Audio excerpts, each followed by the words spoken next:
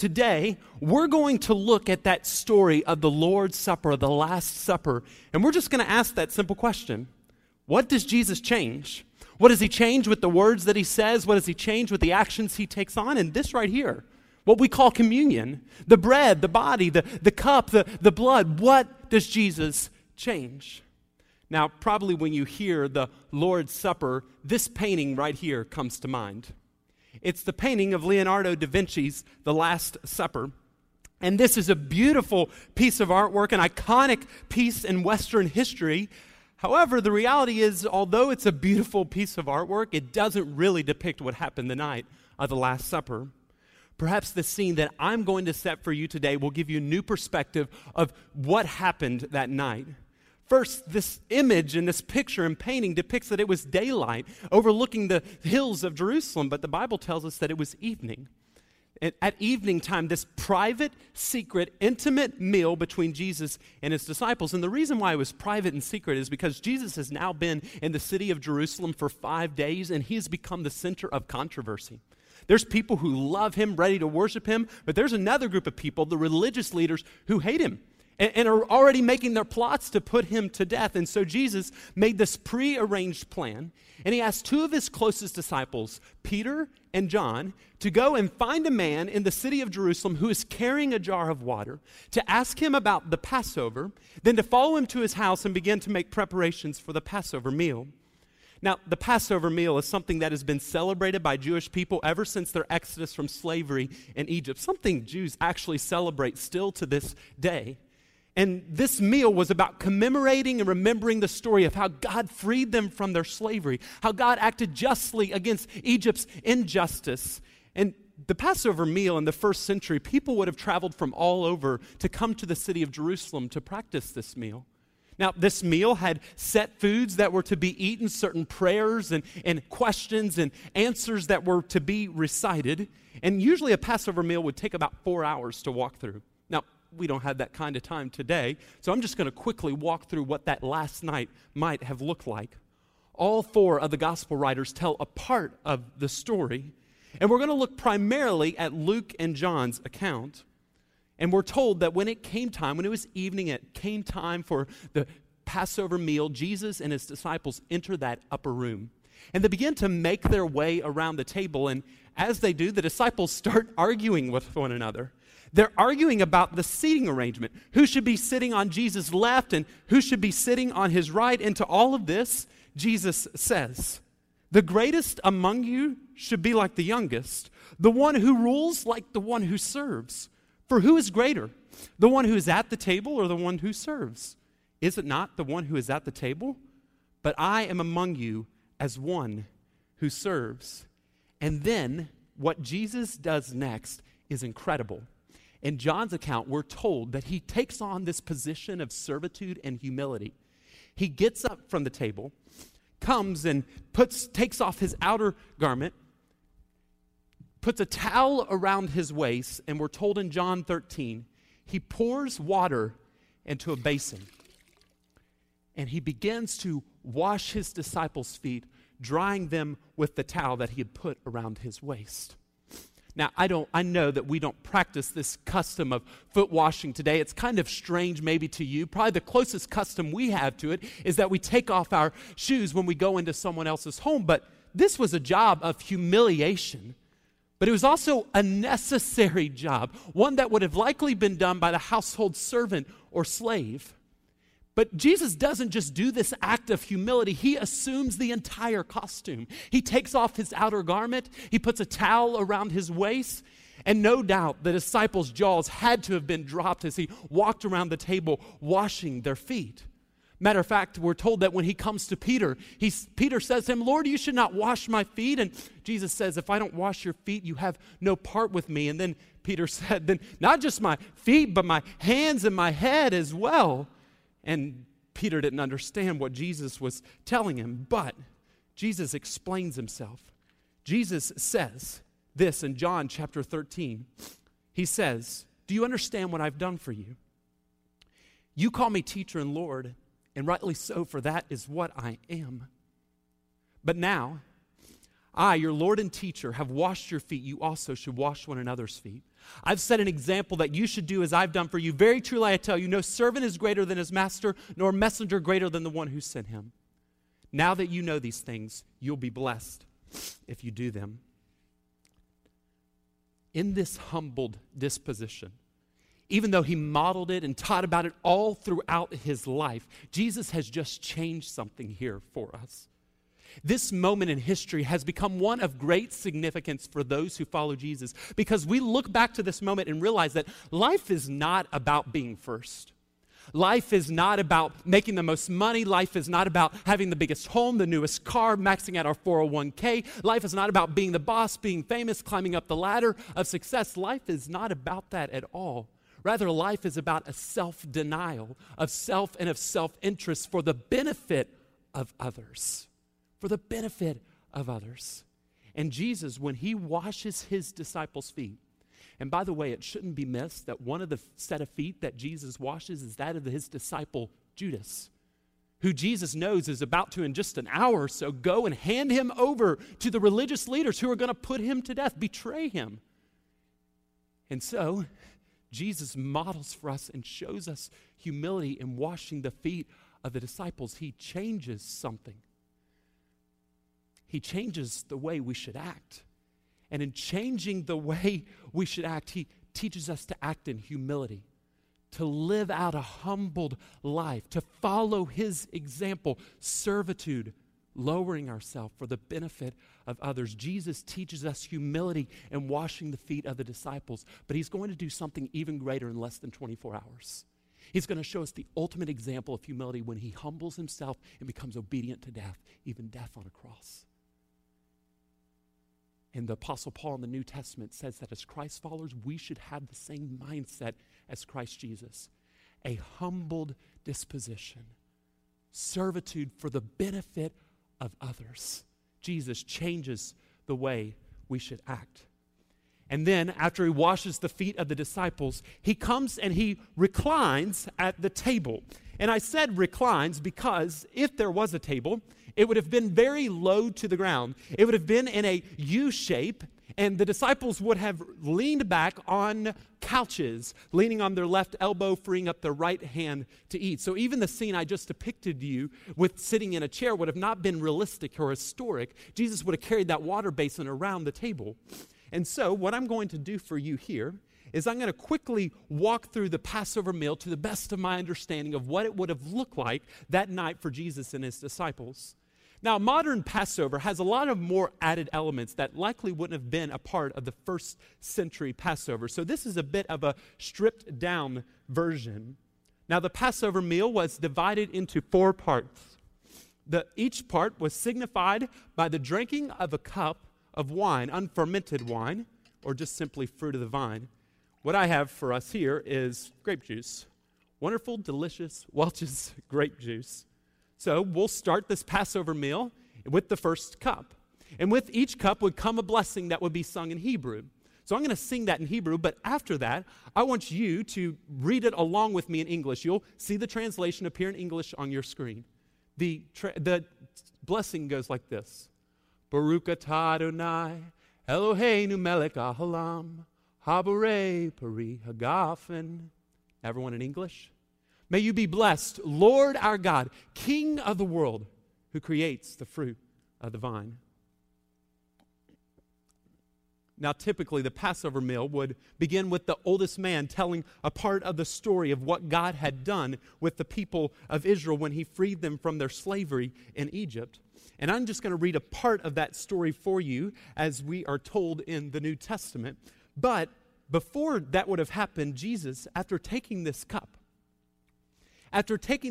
he said something that changed everything, that would have left the disciples shocked.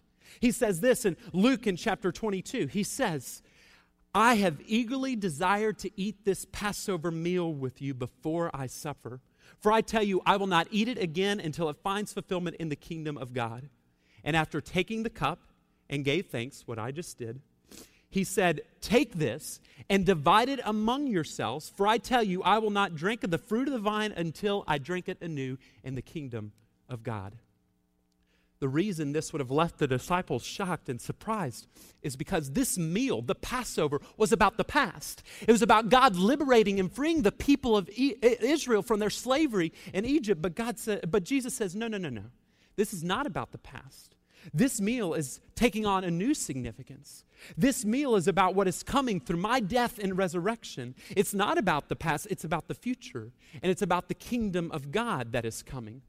Now, that phrase, kingdom of God, is something that Jesus talked about all throughout his life.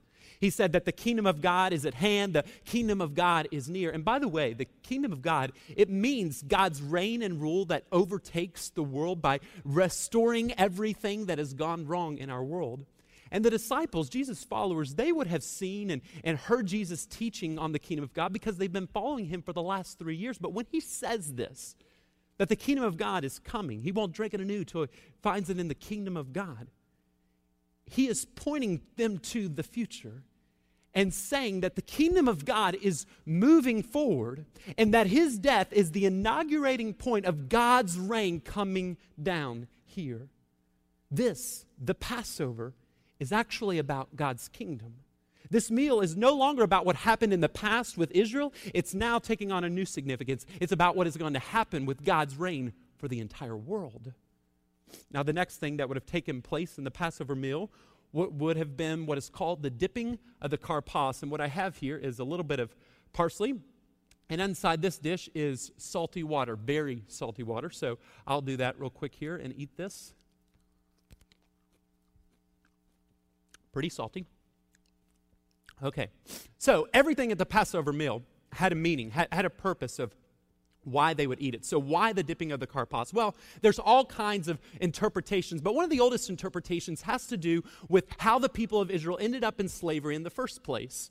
And that all goes back to the book of Genesis, when Jacob, who was the forefather of the people of Israel, who had 12 sons, but the youngest son, Joseph, we're told that he loved him the most, and that only made the rest of the brothers envious and jealous. And so Jacob had actually made this beautiful, ornate, technicolor dream coat for Joseph, and he gave it to him, and that only envied and made the brothers even more jealous.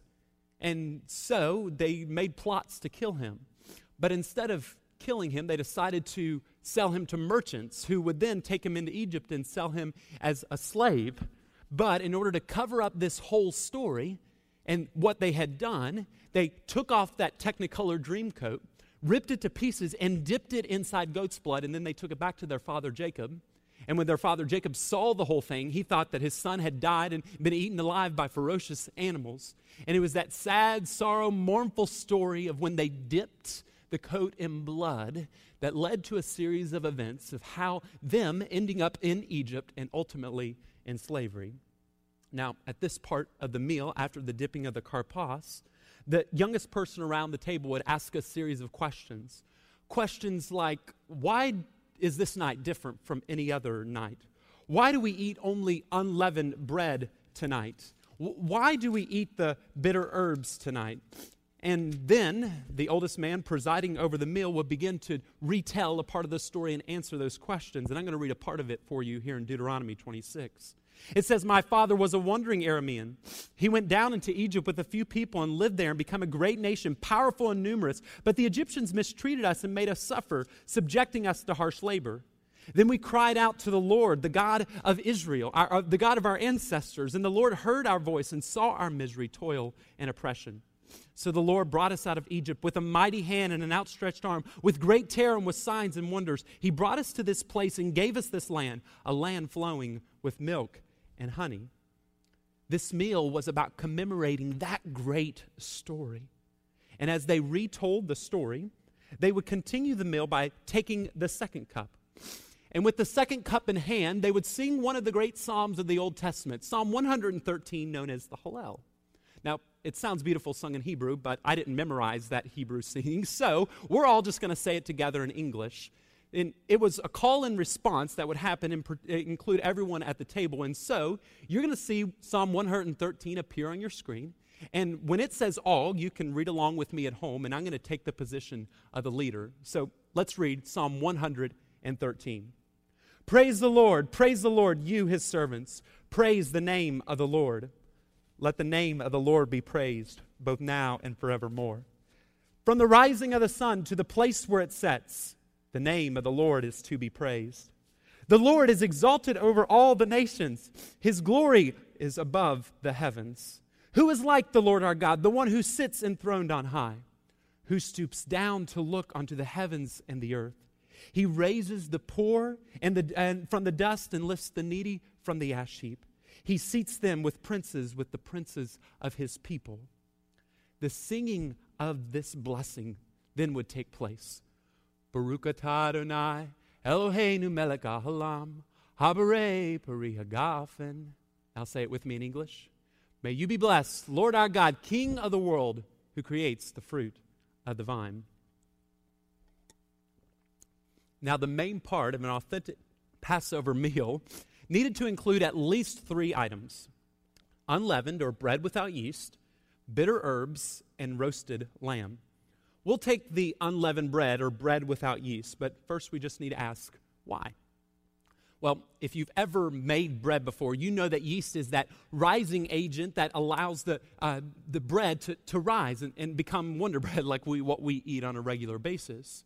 But if you've ever done that, you know that takes a long time. It takes hours, in fact. And the people of Israel, the night of the Exodus, they didn't have a long time. They had to be ready to go in an instant with food to eat. Matter of fact, we're told this in the book of Exodus 12 and verse 39. It says, with the dough the Israelites had brought from Egypt, they baked loaves of unleavened bread. The dough was without yeast because they had been driven out of Egypt and did not have time to prepare food for themselves. So this ancient symbol was about trusting God and to bring about redemption and to rescue them.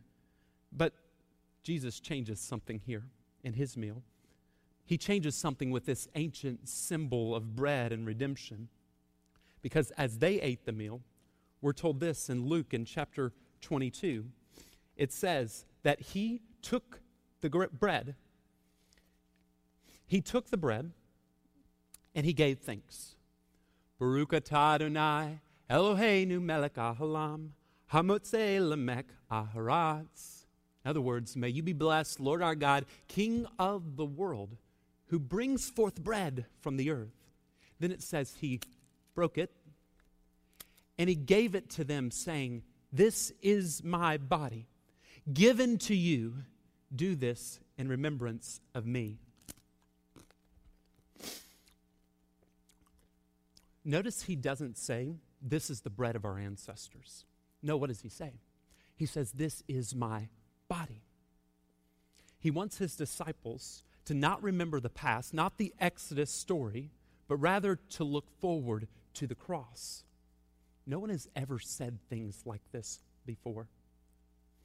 Jesus changes what this symbol represents. Bread is a staple for life. Bread means life. It's sustenance. There's a reason why in the grocery stores right now you can only buy so much bread, because everyone needs it, right? Bread is a staple for life, and Jesus is saying this bread, it is my body. And so what he's saying is his death is somehow going to bring about sustenance in life. His death is life. But notice what it says. Notice who it says the life is for. Life for you. Life for you. This is his body, broken for you to give you life. And when he says, do this in remembrance of me, although the disciples didn't know it at the time, he was instituting a new practice for his followers, that every time they break bread, they remember his body that was broken for them to give us life. Now, the next main part of the meal would have been the bitter herbs, and this is going to be kind of brutal here. Don't know if I'm ready for this, because what I have here is just lettuce, but inside here is horseradish. And don't know if you've ever eaten horseradish before, but in order to get through this rest of this thing, I'm going to be a little conservative here. But this bitter herb was called the maror, and it was meant to make you cry when you ate it, because its purpose was to help you remember the bitterness at the affliction of the Israelites as they were in slavery in Egypt. Matter of fact, we're told this in Exodus chapter 1. It says, so the Egyptians came to dread the Israelites and worked them ruthlessly. Now, that word bitterness here, when it says they made their lives bitter, is the Hebrew word marar. Marar is bitter, and so that's why we eat the maror. made their lives bitter with harsh labor and bricks and mortar and with all kinds of work in the fields. And all their harsh labor, the Egyptians worked them ruthlessly. And so, in order to participate in the bitterness of our ancestors, I'll eat the bitter herbs. Like I said, I need to be conservative here. Oh, that's hot. So, I came prepared for this. With a little bit of water. Wow, that was hot. That wasn't even fresh horseradish. That was just creamy. Wow. Okay, here we are, the last part of the meal. I'm already crying here. The last part of the meal was the roasted lamb. Now, why lamb? Well, the night before the Exodus from slavery, God brought justice against Egypt's injustice by killing the firstborn. So the night of the Exodus, God sent a spirit through the land of Egypt to kill every firstborn of the Egyptians. Now, I know that if you're hearing this, you're probably thinking to yourself, that is unimaginably intense. And it is. But it was matching Pharaoh's oppressive evil because Pharaoh killed the firstborn of every Israelite. He killed every Israelite boy. And as a last act of poetic justice, God brings about the killing of the firstborn of the Egyptians. But God provided something that Pharaoh never provided, and that was a way of escape, a way out. And that's the symbol of the lamb. Because the night of the Exodus, anyone could go and take a 1-year-old spotless ewe lamb and slaughter it, and eat it as a part of the Passover meal. But what they would do is they'd take a part of the blood from that lamb and they would paint it on the doorpost over their home. I have a picture here for you to see so that you can get an idea of what this might have looked like. And this would have served as a symbol that anyone who is in the house where the blood of the lamb was on the doorpost would be spared. It's actually where we get the name of this entire meal. Because the night that the spirit of death came through Egypt, he would pass over any house and any person inside the house where the blood was on their doorpost. They would be spared. The blood was covering them. The justice of God would pass over anyone covered by the blood of the Lamb. I recognize this is a bit of a strange symbol to us, but that's the story. Somehow, through the death of this lamb, God's justice is taken out on what is evil, which, by the way, is right and good. God's justice is taken out on what is evil, but at the same time, he provides a way of escape through the blood of the Lamb. Some think that when Jesus ate this meal with his disciples, that he didn't actually have lamb on his plate. Now, there's no real way of knowing that. It's merely speculating, but either way, I want you to know that after they had finished the meal, they're wrapping it up. After they had eaten the lamb, or if they didn't have the lamb, either way, it doesn't matter. Jesus takes the third cup, and I want you to hear what he says. It says, in the same way, after supper, he took the cup, and he's about to connect the cup to the lamb. He took the cup, saying, this cup is the new covenant in my blood, poured out for you. Do this in remembrance of me. Baruch atah Adonai, Eloheinu melech haolam, habarei peri hagafen. May you be blessed, Lord our God, King of the world, who creates the fruit of the vine.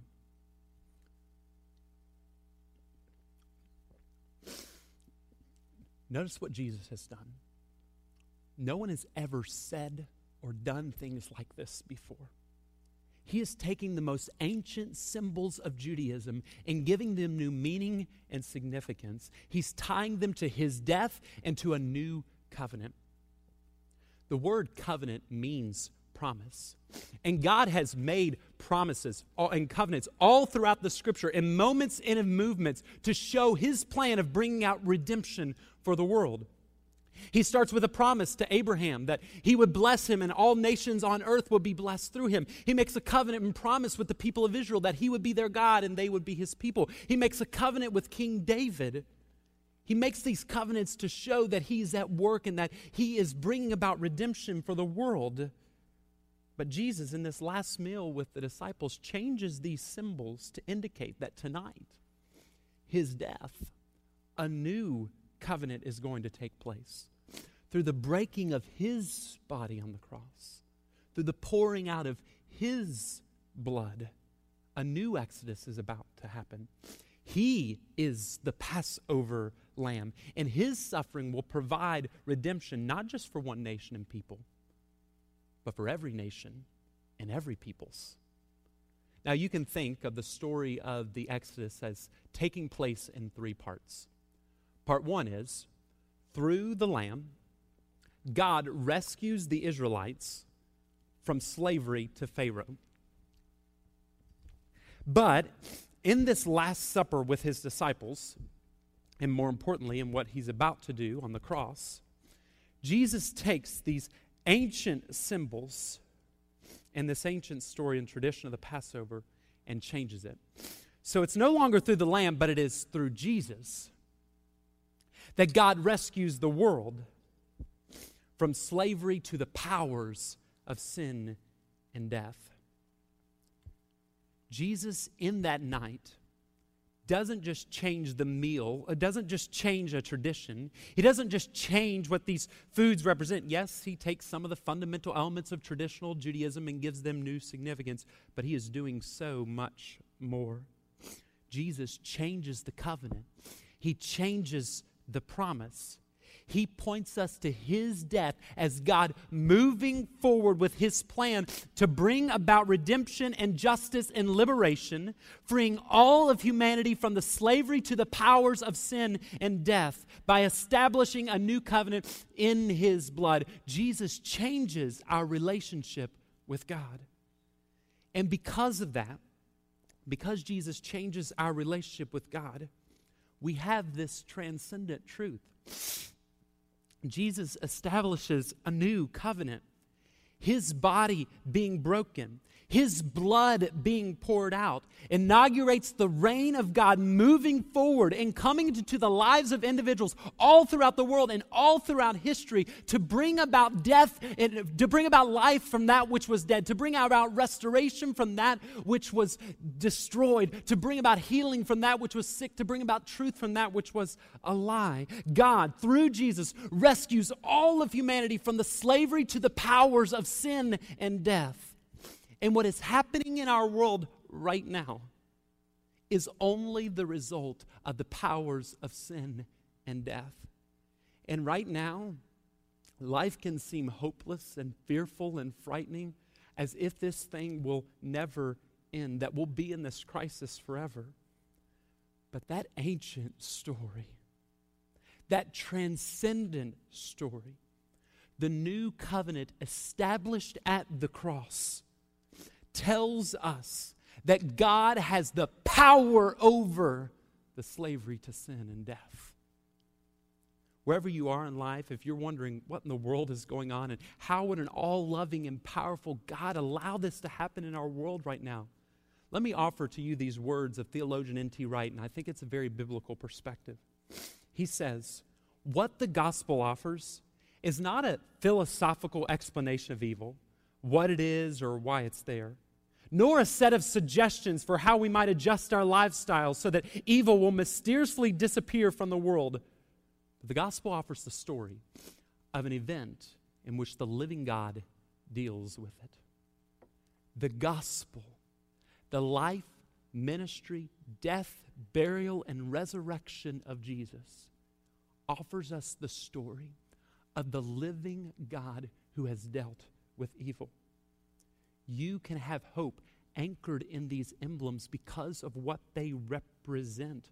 The body of Christ broken to give you life, the blood of Christ poured out for you to establish a covenant where God would bring about redemption, where he shows his power over sin and death.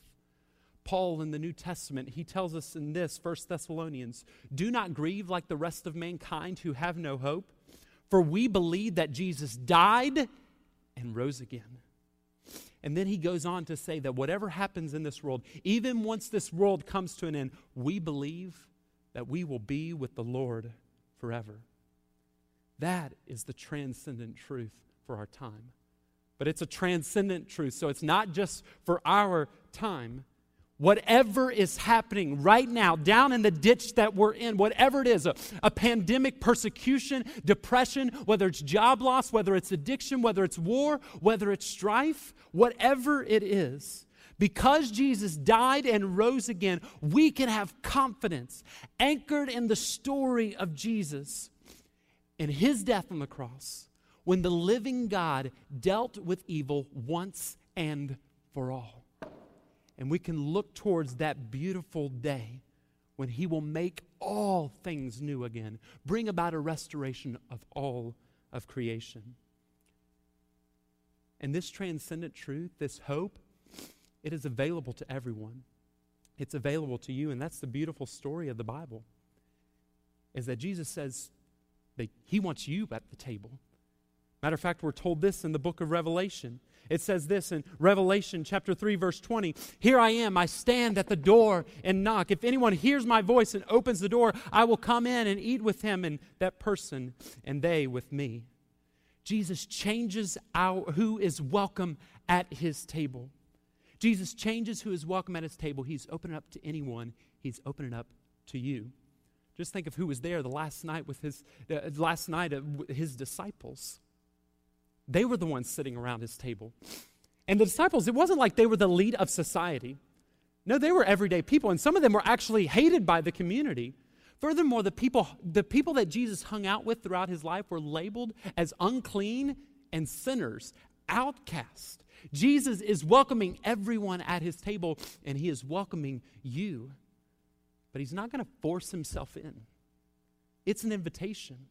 You have to open the door. He desires to dine with you. He desires to be with you, for you to have that transcendent truth and hope. But you have to accept the invitation. And the Bible tells us that it is through faith, trusting in Jesus.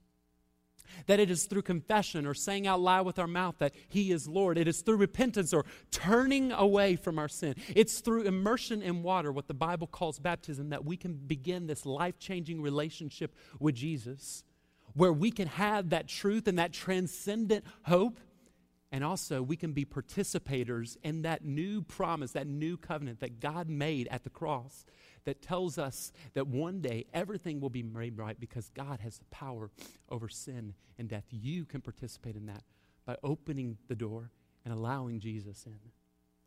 We're going to end our time today in a time of communion where we participate in this meal. Now, I said the Passover is marked by 4 cups, and I didn't drink the 4th cup, but we're going to drink it here together. Now, this would be a great time for you to take whatever supplies you have at home that most closely resembles the bread and the cup. But this time of communion is something the church has been celebrating for the last 2,000 years, and these things are only symbols. It's not some mystical incarnation of Jesus. No. This is about remembering Jesus and remembering what he has done. Matter of fact, Paul in the New Testament in 1 Corinthians chapter 11, he gives us instruction about this whole thing. And he tells us this in 1 Corinthians 11, verse 26. For whenever you eat this bread and drink this cup, you proclaim the Lord's death until he comes. This time right now of communion is about a proclamation. We participate in this meal to remember the death of Jesus, that his body was broken for us to bring us sustaining life, that his blood was poured out to establish an everlasting covenant that shows us that God has the power over sin and death. This is a proclamation. We look back on those events, the cross, and know that one day God will make everything right. We do this week after week to proclaim that until he comes again, until everything is made right. And so we're going to follow through Paul's instructions in 1 Corinthians 11. Paul says this. He said, for I received from the Lord that which I also pass on to you. The Lord Jesus, in the night that he was betrayed, took bread, and when he had given thanks, he broke it and said, this is my body, broken for you. Do this in remembrance of me. So let's give thanks for the bread. May you be blessed, Lord our God, King of the world, who brings forth sustenance and life through the body of your Son, Jesus. We give you thanks for Jesus and for his death that we can have sustaining life, that he is our Passover lamb that brings about redemption and restoration. We remember you during this time. And all this we pray in Jesus' name. Amen. To the best of your ability, break your bread, and let's take and eat, remembering the body of Christ broken for you to give you life.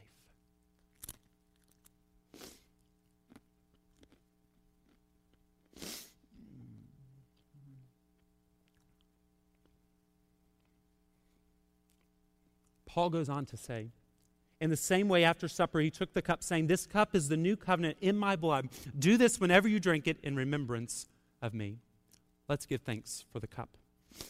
May you be blessed, Lord our God, King of the world, who creates a new covenant, established by the blood, the pouring out of your Son's blood on the cross, that gives us hope, transcendent hope, that he is our Passover lamb, that on the cross you dealt justly with sin and death, and you passed over our sins. He is our sacrificial Passover lamb, and we give you thanks. We remember that event. We remember what he has done, and we remember that we are contributors to the evil of this world, but you've dealt with it, and you've put it to death, and you've shown us your power over it.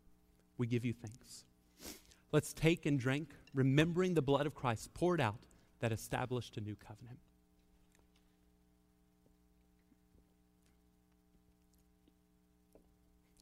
Amen. We have hope, transcendent hope. This isn't just a story. This isn't just an ancient text, and these are not just meaningless symbols. This is real life change. And when we understand who Jesus is and what he has changed, and we have a right relationship with him, it gives us this new power, this new ability to walk through life, not with our head down as if all is hopeless and all is lost, but rather with our head high, pressing on toward the heavenward call of God. And because the cross has won the victory, it means that as a redeemed people of God, we are living in that new kingdom, God's kingdom, bringing his reign and rule. It is in our lives, and we're bringing about in his world by humbling ourselves to serve others. So I want to encourage you to live in hope this week as if Jesus changes everything, because he does. He does. We're going to end our time by singing this last song, and I encourage you, you can stand up or sit down, whatever you feel most comfortable, but this time is about proclaiming the never-ending, never-failing love of God that moved him to establish that new covenant. Let's sing.